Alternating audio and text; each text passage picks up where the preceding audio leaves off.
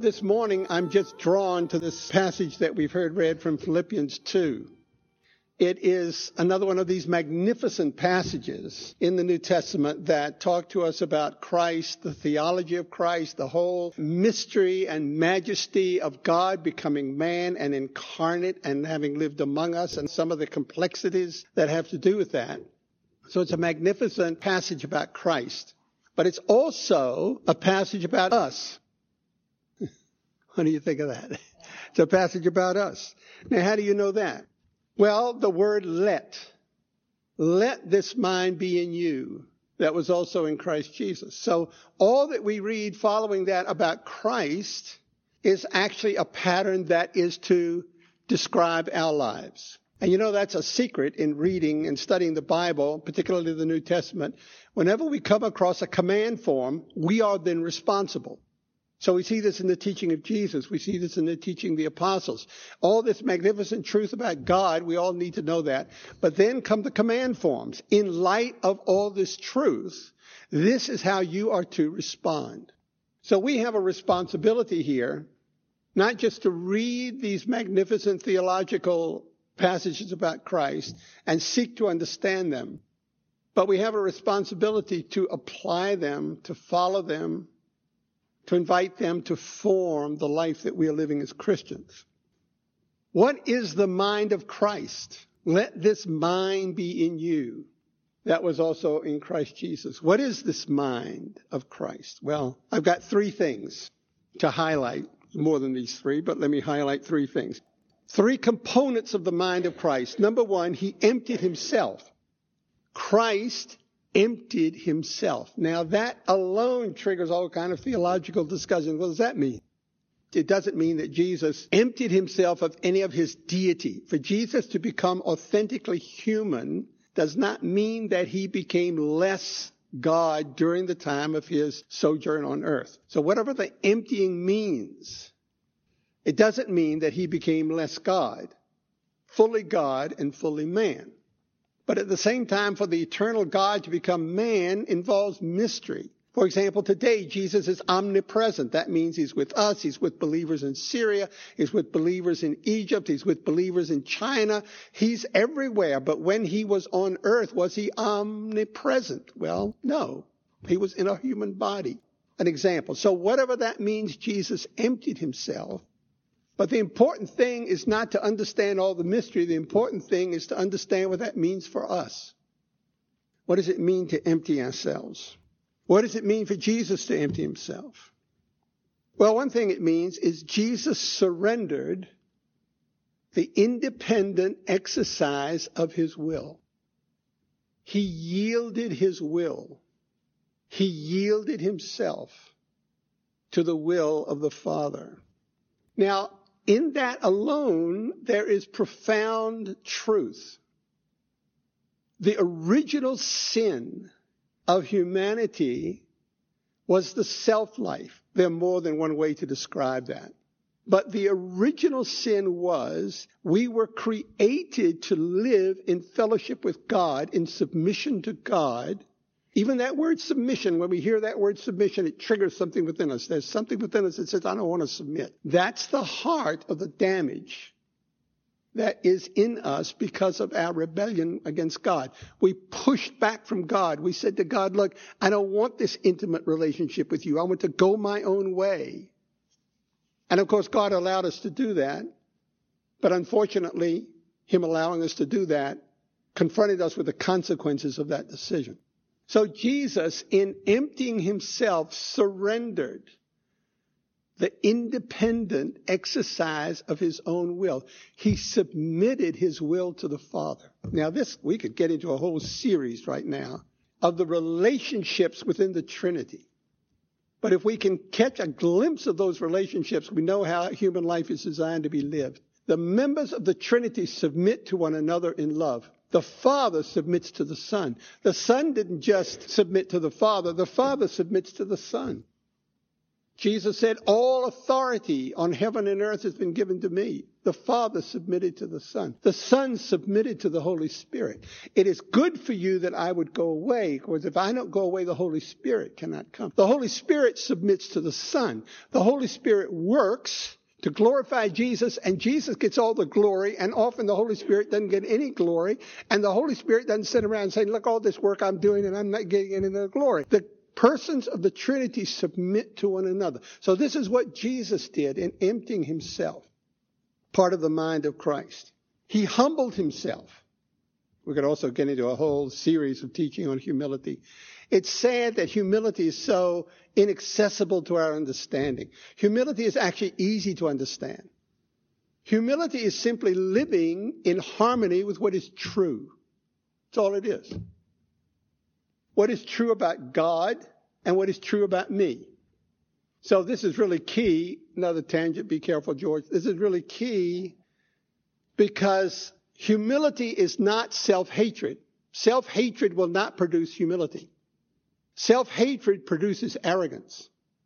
Arrogant people hate themselves. People who hate themselves will act arrogantly. So to know who I really am, I realize that I am this magnificent being created in the image of God. So humility is filled with human dignity and respect.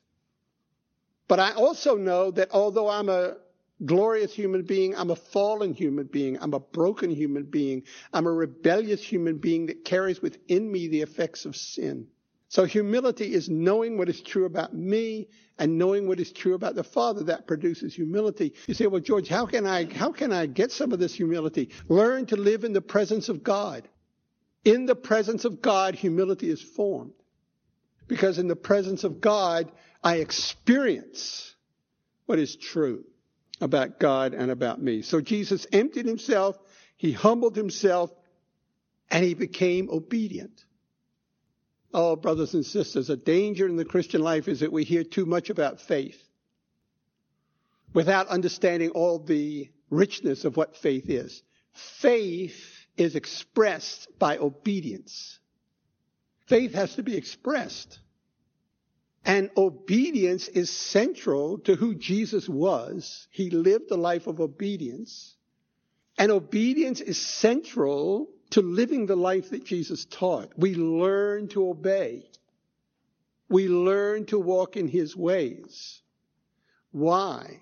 Because we gradually, slowly come to understand the magnificence of his ways, the beauty of his ways, the healing of his ways, the desirability of his ways. So that's the mind of Christ.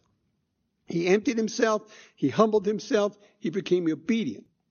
The mind of Christ is Christlikeness. That's what the mind of Christ is. Now, next point. This is a point for New Year's Day. This is a point that has to do with New Year's resolutions. Are you ready? We cannot choose Christlikeness directly. We can't just sit here and say, okay, now I'm going to choose to be Christ-like. That's why the standard response to New Year's resolutions is we don't keep them. They produce failure. Why? Because we have a wrong understanding of the will. Now, the will is incredibly important, but the will can be trumped. The will can be overridden. The will can be overridden by emotion. The will can be overridden by the soul. The will can be overridden by the body. So to think that the Christian life is, here is the truth, exercise your will and do it, leads to failure. It's a misunderstanding of discipleship. It's a misunderstanding of the message of Jesus. We've missed the message of Jesus. Because the message of Jesus is not about, in the first instance, how I am to behave. The message of Jesus in the first instance is, how do I become the kind of person who obeys? So Christ-likeness is not in the first instance about behavior. In the first instance, it's about the person I'm becoming on the inside. I become the kind of person who humbles myself. I become the kind of person who it just feels right to empty myself. I become the kind of person who desires from my inner heart to obey. So Christ-likeness, we don't immediately decide Christ-likeness. But this is what we do decide. We can decide to enter a process of reformation. I can decide to enter a process that reshapes me, that reforms me, or transforms me. So we have this word, formation, reformation, or being reformed, because all of us have already been formed. You see, we've all been formed by sin. Our own sin, the sin all around us, the sin in our family, the sin in the society, has shaped us, has wounded us, has mangled us. So we've already been formed. So the process of discipleship is a reforming. That involves unforming. Now we're beginning to get into Lent. Unforming. And a process of reforming or transforming. So who is a Christ-like person? A Christ-like person is a person who is being transformed by the teachings of Christ and the power of Christ in the person of the Spirit of Christ or the Holy Spirit. We're being transformed. We're being made anew. We're being made like the kind of person that Paul was writing about in Philippians 2. We can choose that. This process of reformation is discipleship to Jesus. That's what it is. That's why Jesus came. This is the job Jesus gave to the church. Make disciples. This is the job he gave us. Not try to attract people to a meeting, although that has its place.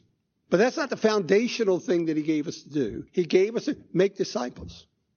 How do you plant churches? Make disciples.